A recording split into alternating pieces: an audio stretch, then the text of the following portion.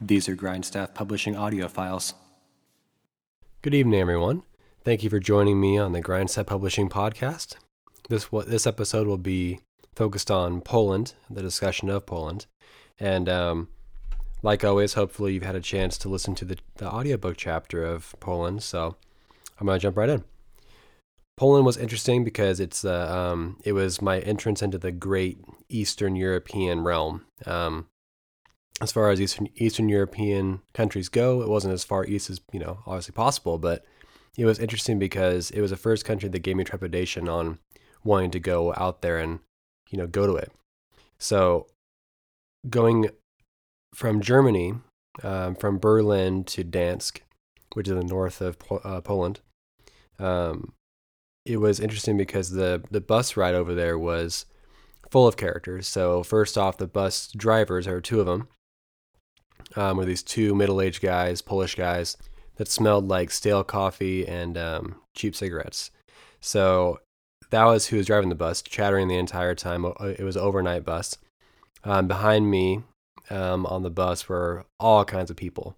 So it was one of those times that was super interesting because you got to really hear and see and feel just how the cheaper travelers were traveling, and the people that were more local and they were actually going from one place to the other. That's like a very normal thing. It wasn't like a trip. It wasn't like a vacation.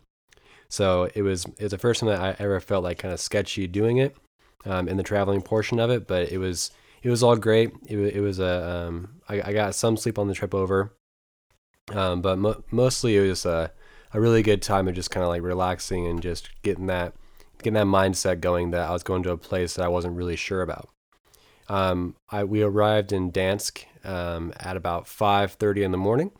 I had not planned on getting there that early because, again, I was really bad about any kind of looking at a plans, even though it was in these situations was pretty critical because what the hell am I going to do in a brand new city when it's dark out? It's 5:30 in the morning, freezing cold, like literally freezing cold. And then it's just like, okay, well, now the bus is off. I'm off the bus, and now I'm just gonna do whatever. So I kind of was a little panicky. Went right to McDonald's. It's like a place that was warm, open, and familiar. So I went there, kind of gathered my thoughts, had some coffee, had some breakfast, and then around 7:00, I ventured out into the Old Town district, the historical district of Gdansk, which was drop dead gorgeous. It was just like walking into like a movie set, an Edward Gorey, that Gothic architecture with the curve and the peaks and just beautiful pastel colors, cobblestones, everything you think about in a postcard atmosphere of a European town. That it had it. It was absolutely gorgeous. I walked around the downtown area for a while, out into onto the main river canal, with its famous giant old wooden crane from the medieval ages. Just a drop dead gorgeous place. People were kind of milling about. It was about 7:30, 8:00. It started warming up a little bit. I started getting a lot more comfortable to walk around. People were out. I think it was like a Thursday, or it was definitely a weekday. So it was a lot more like the local people that actually lived there. So it was a very cozy environment. After that, probably around I don't know 11:00 or so, I was okay. Well, let's go out because the Old Town Historical District isn't that big. So I was like, okay, well, let's get out and see the real people, the real Polish people live.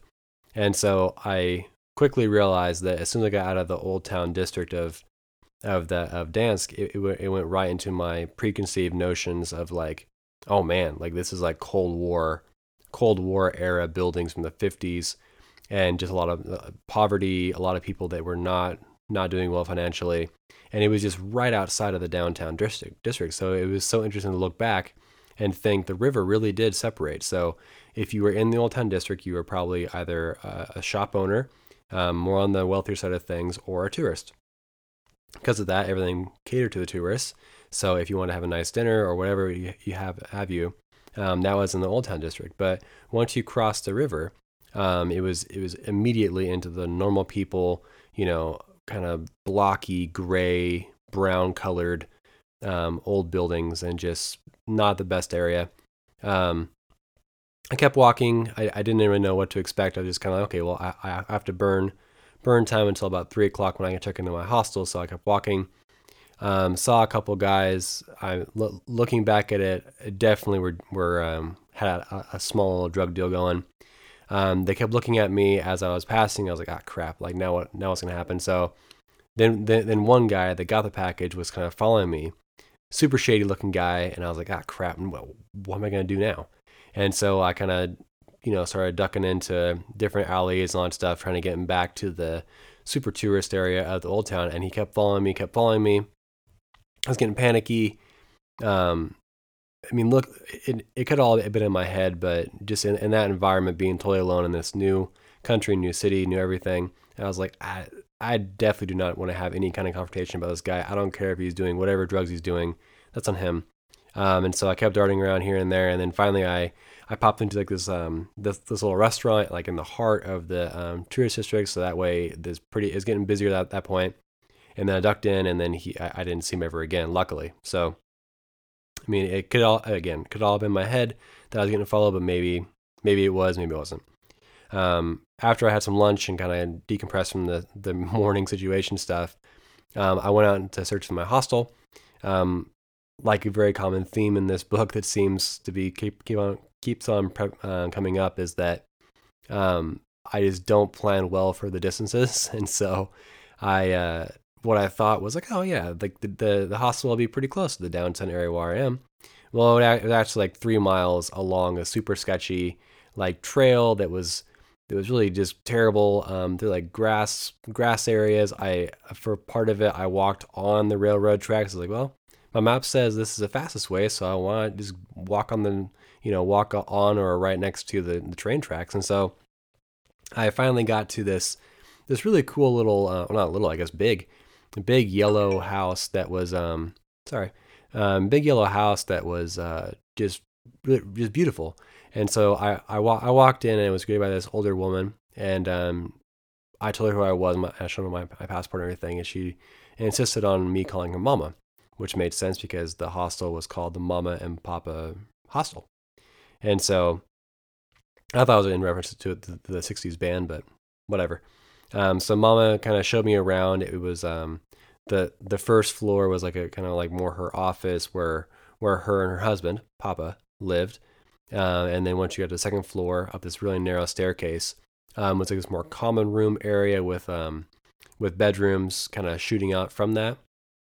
The third floor, the final floor was where the kitchenette was, a couple of the single rooms, and the TV area, that kind of thing. And so it was really my first like that kind of hostel. So that was nice, and it felt very, very cozy. She showed me my room, which is cool because I walked in and there were a few people my age kind of talking about stuff, looking over a map, and there were 3 bunk beds, in that room, and she left me there with people.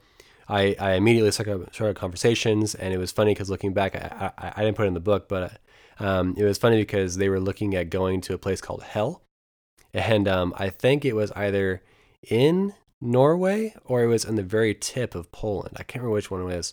I've looked into it, but yeah, but I just remember them being really excited about going to Hell. Like, oh, we're planning on going to Hell tomorrow. I was like, that's hilarious. And so most of them kind of dispersed. There was this Colombian guy that he kind of like me. I liked him. I was okay. Well, we'll talk for a bit, talk for a little while, and then he kind of went a separate way. And then I just kind of went and found some food, hunkered down, and then kind of called it a night. The next day was my first real like do nothing but really enjoy that nothingness day. And so I met Papa, which was so funny because he was like this, again, probably Mama's age, so probably like 40, like late 40s, early 50s, very Eastern European guy, bald on top, ponytail, little goatee thing, and very kind of meek and skinny and kind of guy, and super nice, very very nice guy with a very thick accent. And he must have instantly thought I was like this hippie guy because I had my beanie on with my curly long hair going down to my shoulders, and hadn't really shaved for like a week. So I'm guessing he thought, oh, this guy definitely is cool. And so he kind of took me under his wing a little bit for a couple hours and took me outside and was like, oh, like, do you smoke weed? I'm like, no, actually I don't smoke weed. And he's like, oh wow, really? And then he kind of talked to me about music and what I was into, and I told him about my music preferences. And then he's like, oh well, I'm actually a really big Deadhead, and he's really into the Grateful Dead. So he was, oh, I have to show you this really cool thing. And so he showed me his Grateful Dead concert flag, like basically a flag he made that he took to all of his Grateful Dead concerts back in the day, which apparently were a lot of them. And then I was like, well, this is perfect because my Alaskan fishing boat captain is also a humongous Dead fan. So a lot of the time that I was on that boat fishing around Alaska, he was pumping out Jerry Garcia in all forms. But the best was Grateful Dead. So Papa and I really got a really cool thing going on. He kept on like being like super confused, like why I didn't smoke weed, but it was just funny. And so after he kind of did that thing, I went back and I was like, well, I don't really want to travel today. I guess I'll just kind of hang out. And so I did. Everyone went their separate ways, and so I had the third floor totally to myself. And so I posted up. I got out my tablet, and then I started doing picture stuff, editing pictures, sorting the pictures, all that stuff. And I looked over, and Papa had this amazing setup of music. And so there was vinyl, there were CDs, there were tape cassettes. So then I was looking through them, and he had basically the sounds of the '60s, Jimi Hendrix, Janis Joplin. But my eye instantly went to the Doors, and the Doors were my favorite band. I'm guessing they probably still are. I love Jim Morrison. I love that shamanic sound of the Doors. The older I get, they do kind of seem a little bit pedantic and pompous, but I do love their music. But back then at 25, 26, I was really, really, really into them. And so I was digging through, I found this, found that, and then eventually I found all 6 of their studio albums. Was super floored, and so I put it on from the very beginning, and then just had it kind of bumping along. Papa would come up every once in a while and be like, wow, this is a great song. Like, I can't believe you like the Doors. You're so young. And I was like, yeah, but it doesn't matter the age. It's just really good music. And so he kept just being floored by me, being like, what is this weird American guy doing?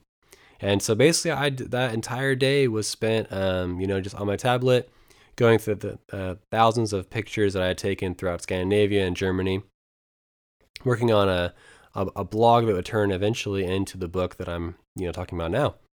So it was a really cool day, and it really showed me that I could, it was again like there are so many like these first times, like it wasn't my first true like do nothing day. It was a first day where I did nothing but did a lot. I focused on like working towards whatever it was I was doing, finding a purpose in traveling, and not just like I was gonna go see pretty sights, take a lot of pictures. It's like there has to be more to that. Like, why am I doing that? Why do I want to do this?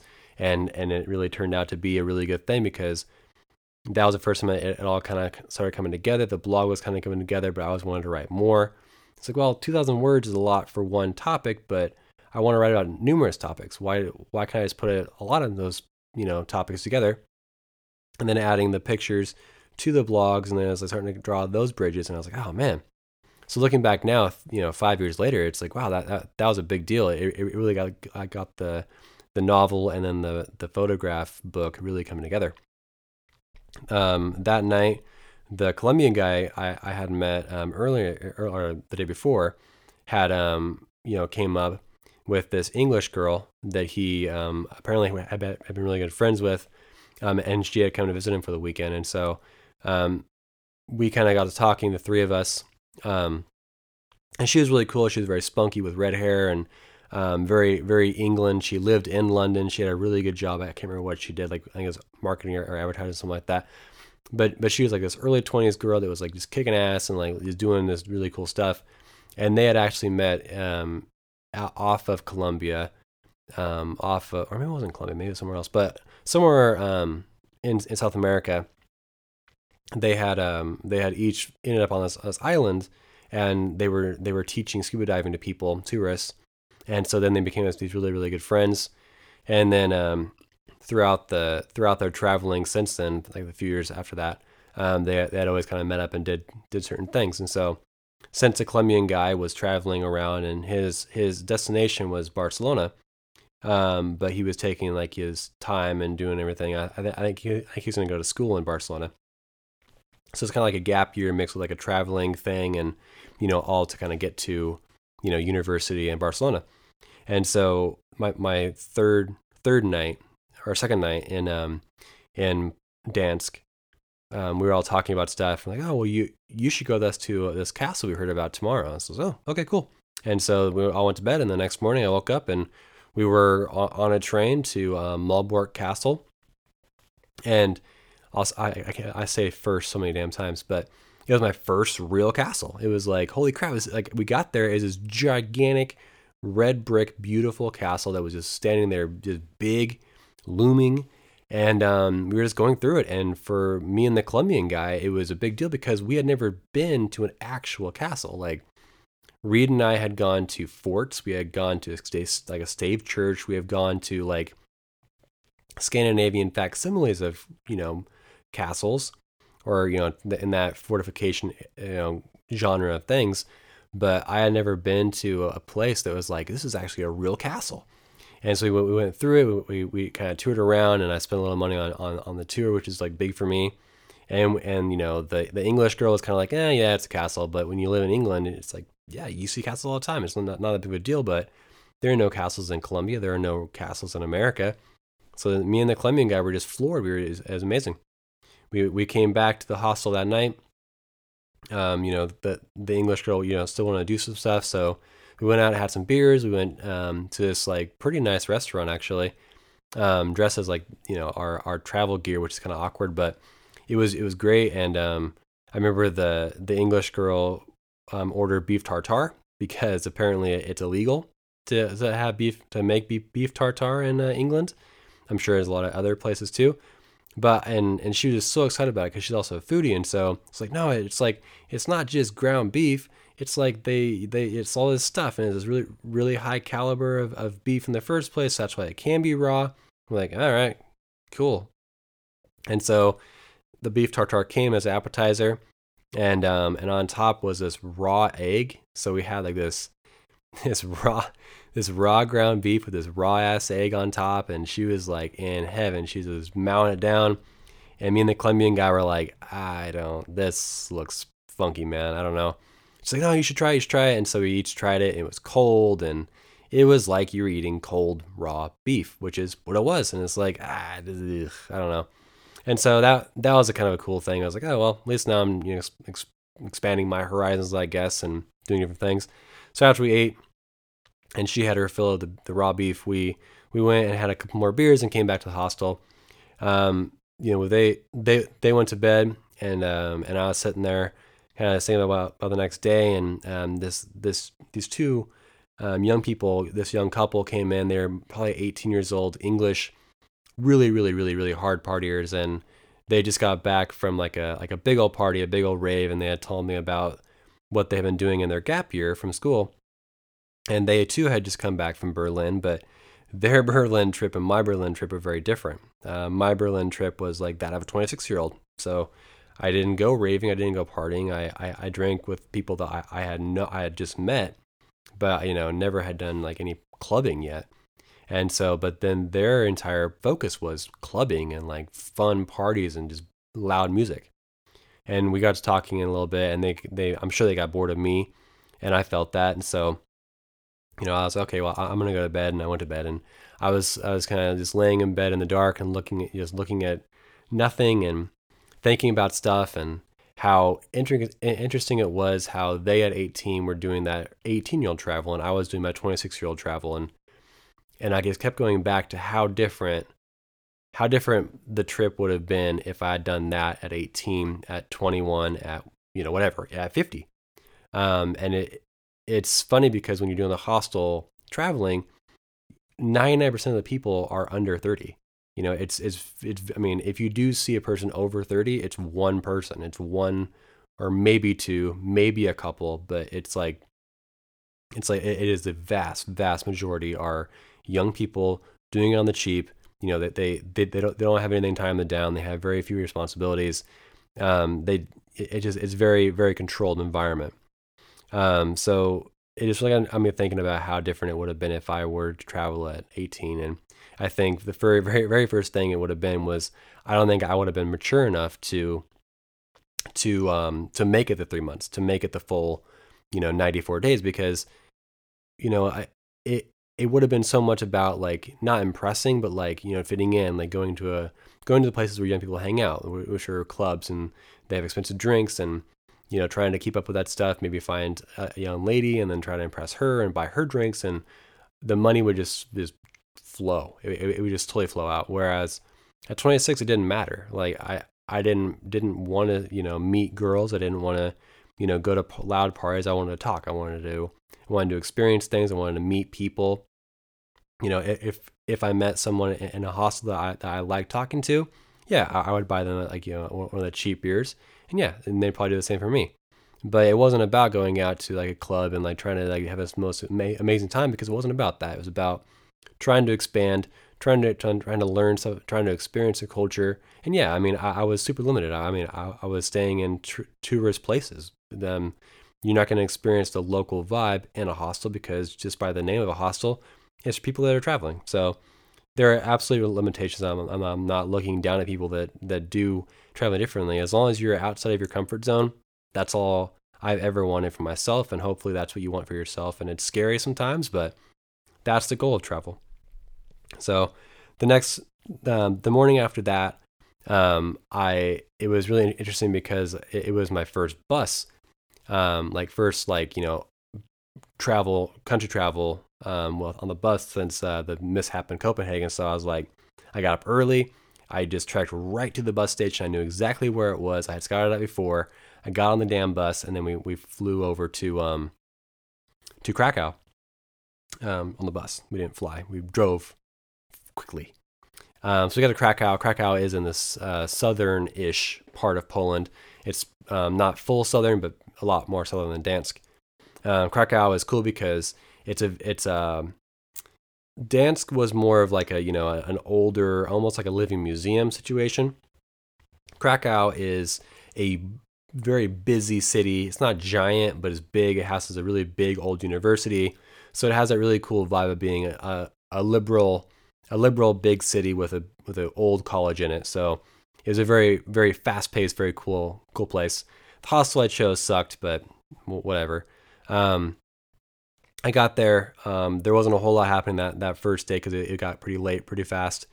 Just kind of walked around, saw some stuff, had some food. Came back to the hostel. There's a gigantic common room, which was probably the best part of the entire process of that hostel. And so the 2 weeks had been up since I lost my bag in Iceland and my backpack. And so it was kind of like the now or never thing, where after 2 weeks, Icelandair said that if you haven't heard about your bag, if we have not found your bag, this is basically the time to file a claim and then go through that crap. So I was all nervous, and so I pulled up my email. I was like, okay, I one-eyed it, like, okay, what's gonna happen? They had found the damn thing. They had found it like the day after I left Iceland, 14 days earlier. And so, I mean, I love Icelandair. Not a knock on Icelandair. They're fantastic. But in my hung over as shit stupor, I must have messed something up or whatever happened in that transaction.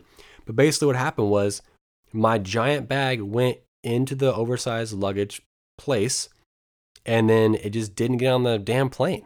So for 2 weeks, it had just been hanging out in the back of the oversized luggage place, 10 feet away from where I had dropped it off. Why they didn't contact me? Why I didn't know for 14 days? I don't know. It's an airport. It's busy, so I'm not saying I'm the only person that flew that day or since then.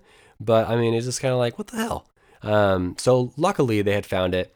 they asked me, "Oh, what do you want to do with this bag? We'll send it to you."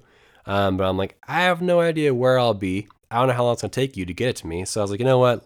I've gone this far. I've gone 2 weeks with my tiny little backpack. Just ship it to my mom's house, her permanent address in America, in Oregon. Just I at least that part of this ridiculous thing is done. 2 weeks without a giant backpack is probably better for my back, for my for everything about me. So it's actually perfect. So looking back at it, I definitely am not mad about it. It was a very good story. It is a very good story, but it was a very annoying, very stressful part of that early part of the travel. So it was just going back to America. Um, I wanted to sleep kind of like better, but whatever. The next day I went through the university. It was big and huge and beautiful. It was wonderful. It felt good to be back in that college environment, that university environment where everyone's bustling around. There's like hope and like there's just something in the eyes of college students on a college campus. Like the ones that want to be there, they want to be there. They know they're there for a reason. That's their job, is to learn and to grow as a person. And so a college town, a college university's campus has a very, very cool feel. And I've always loved that feeling of it. I just soaked every day of it up. I also tried to when I was in college. And so it felt good to be back there. Just kind of wandered around Krakow. It was a big place, went through the Jewish district. There's a lot of like World War II situation stuff there. It was kind of everywhere. It was kind of like Berlin, where there's always kind of remnants of the war, only Poland got decimated in so many ways. But the Jewish people, of course, got just totally, it's terrible. And that history is kind of etched in every little corner, every dark corner of Krakow and Poland in general. So it was really interesting to walk through that. I came back to the hostel. I saw a brochure for a tour of Auschwitz and Birkenau, and so I asked the lady at the front desk, are there any spots left for the tour for tomorrow? And she said, actually, yeah, there are. So I was okay, book me that tour. Went to sleep being kind of nervous, like, oh man, I'm gonna go to the Holocaust. I'm gonna look at the Holocaust. I'm gonna look at the face of the ugliest part of World War II. And I didn't know what to expect. I didn't know how to process that yet. And so I went to sleep, woke up early the next morning. I was like, oh man, like this, like super nervous, super anxious. Got on the street because there's a shuttle to take us there. These three like really really pretty like seemed like kind of partier girls were there. They're kind of hungover from the night before, but they were excited about going. As excited about going to a Holocaust as you possibly can. And so the shuttle picked us up. We picked up a couple more people up on the way. Took off. The guy driving lowered down a TV screen from the roof of the van, and we watched this half an hour documentary on the Holocaust. And as expected, super depressing. But it really got us in that mood of like, okay, if anyone's laughing and having a good time, now it's time to get somber, get real, get serious. And it worked. So no one talked. We got to Auschwitz, and it was just like, oh my God, we're here. You could feel that weight. And there were so many people swirling around. Everyone was in a tour group. I got put in mine with the security. We walked underneath the famous gates, saying in German, "Work shall set you free." I will not try to pronounce it in German. And just walked into this place of hell. I mean, it was just hell. But the tour was so good because it was done by a Polish woman, and she was very nice. She was very, somber, but very, very informative. And we walked through everything. We walked through, the barracks. We walked through the places where the prisoners were held. We walked through, rows and rows and rows of pictures. Walked through places where there's a bunch of hair piled up. There's shoes piled up. There's eyeglasses piled up. Kept going and looked out windows and saw the barbed wire and just really immersed. And the tour was so good because it just really immersed you in that of how it would have been a very slight like glimmer of how it would have been to be in that environment, not even touching on the emotional baggage that would be if you were a prisoner there. But just kind of just put you in like that in that light for just a quick second. The tour ended by going through the gas chambers and the crematorium. Then we all came out, and there was just nothing. There was no one said anything. Everyone had the exact same look on their face, like we just got ran over by a historical steamroller, and it's like, wow, it's just heavy, heavy, heavy. We all quietly got put back onto our shuttles. We went over to Birkenau, which isn't far away, and Birkenau was more like the work camp area. And so we got there. We walked along the railroad tracks that took you to a rail car. The rail car that is there is, I think it was either one that was actually used or a replica of the ones that were used. I'm pretty sure it was used though. And it was a cattle car. So people from all over Europe were brought in on these cattle cars, and just a stinking filth. And some were there for on this train for a couple of weeks. It's packed in like sardines, and they got there, just festering and barely human. They were all lined up, and the ones that were able-bodied that could work and that could benefit the German, cause were said to take off and go towards the barracks, and they were going to be working. The ones that were lame or too old or just not seen as fit were told that they could go down, just keep on walking down the road, and they, at the end of it, they could clean themselves and they could get, kind of just get back, and they could start healing. So they walked down this dirt road, and at the end of it, they were killed. And so when these people thought that they had this glimmer of like, wow, there is humanity left in these people, they just ended up getting killed. And so our tour started by walking the exact same path as those people would have. And it was heavy. Just being in that entire environment was heavy. But in the best way, because a good museum, teaches you not just by reading something or looking at pictures, but it puts you in a place where you're open to learn. And we were in Birkenau for probably an hour. We went through like the obscenely terrible living places that the prisoners were, and then ended it by our guide telling us about the releasing of those prisoners by Allied forces. And so we left that place, came back to our hostel, and it was just no one spoke a word on the way back. Probably an hour drive back. We kind of got dropped off outside of our hostel. I said goodbye to the girls, and I just walked, and it just felt like this gray cloud was over me. It felt like I was in black and white in this colorful world. And I was just trying to process. And I was like, nah, I have to get back into it. I mean, I knew this was coming. And I just kind of walked, and I focused on people having fun with their kids and just being with loved ones and walking around doing normal things. I had some food and just walked way up until in the dark, and trying to process all that I'd seen. And even to this day, if someone asked me like what's like the coolest place you went to, what's the coolest museum you went to, hands down, Auschwitz-Birkenau, because you can read all you want, you can read all the books you want, you can look all the pictures and the documentaries you want about the Holocaust, but being there, thank God that they kept it, because I would imagine that anyone that saw that place anywhere around the time of the Holocaust, they would have just burned it to the ground. They would have just bombed it out of existence and said, we don't want anyone to see this.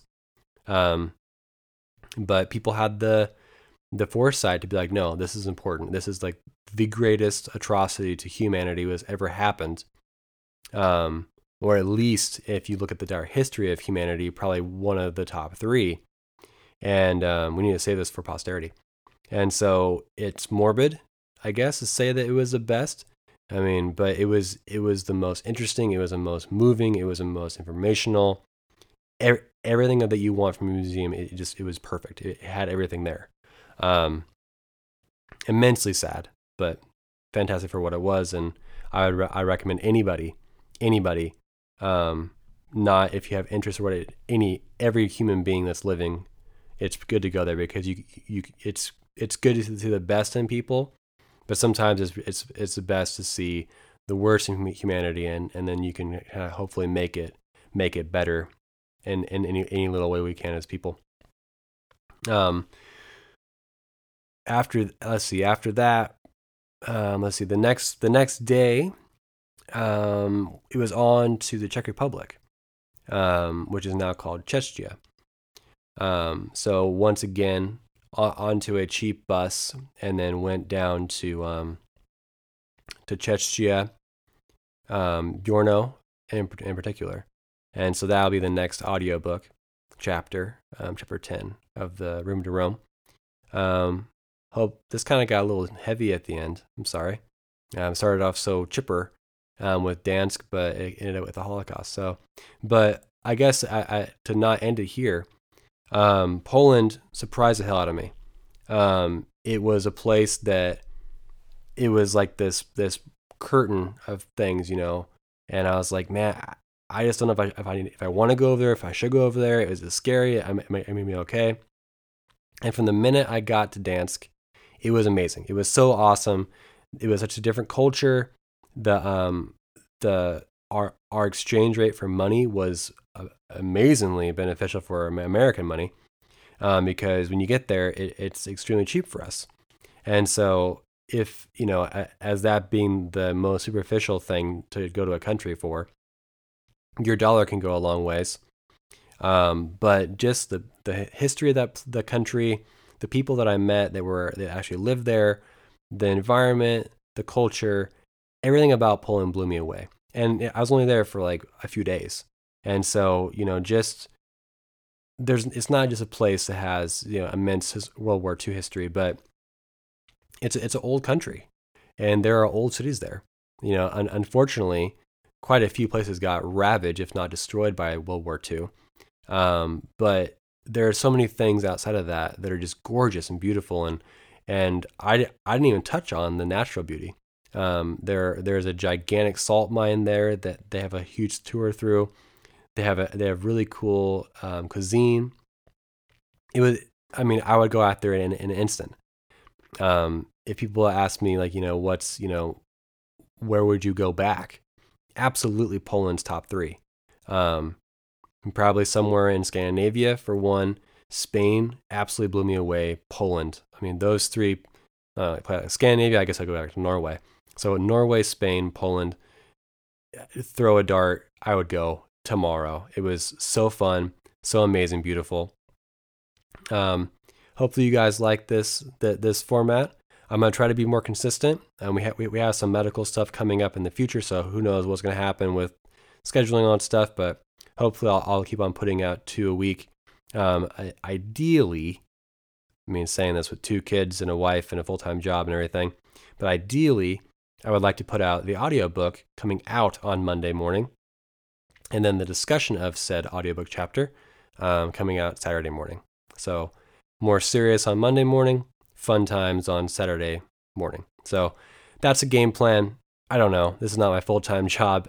I love doing this. Hopefully it's interesting to listen to. Hopefully if you've read the book, it gives you insight into what I went through. If you haven't read the book, hopefully it gives you travel insight. This is not a travel podcast, but that's talking about what I wrote about, and that's a podcast. So thanks for listening this far. You guys are amazing. Thank you.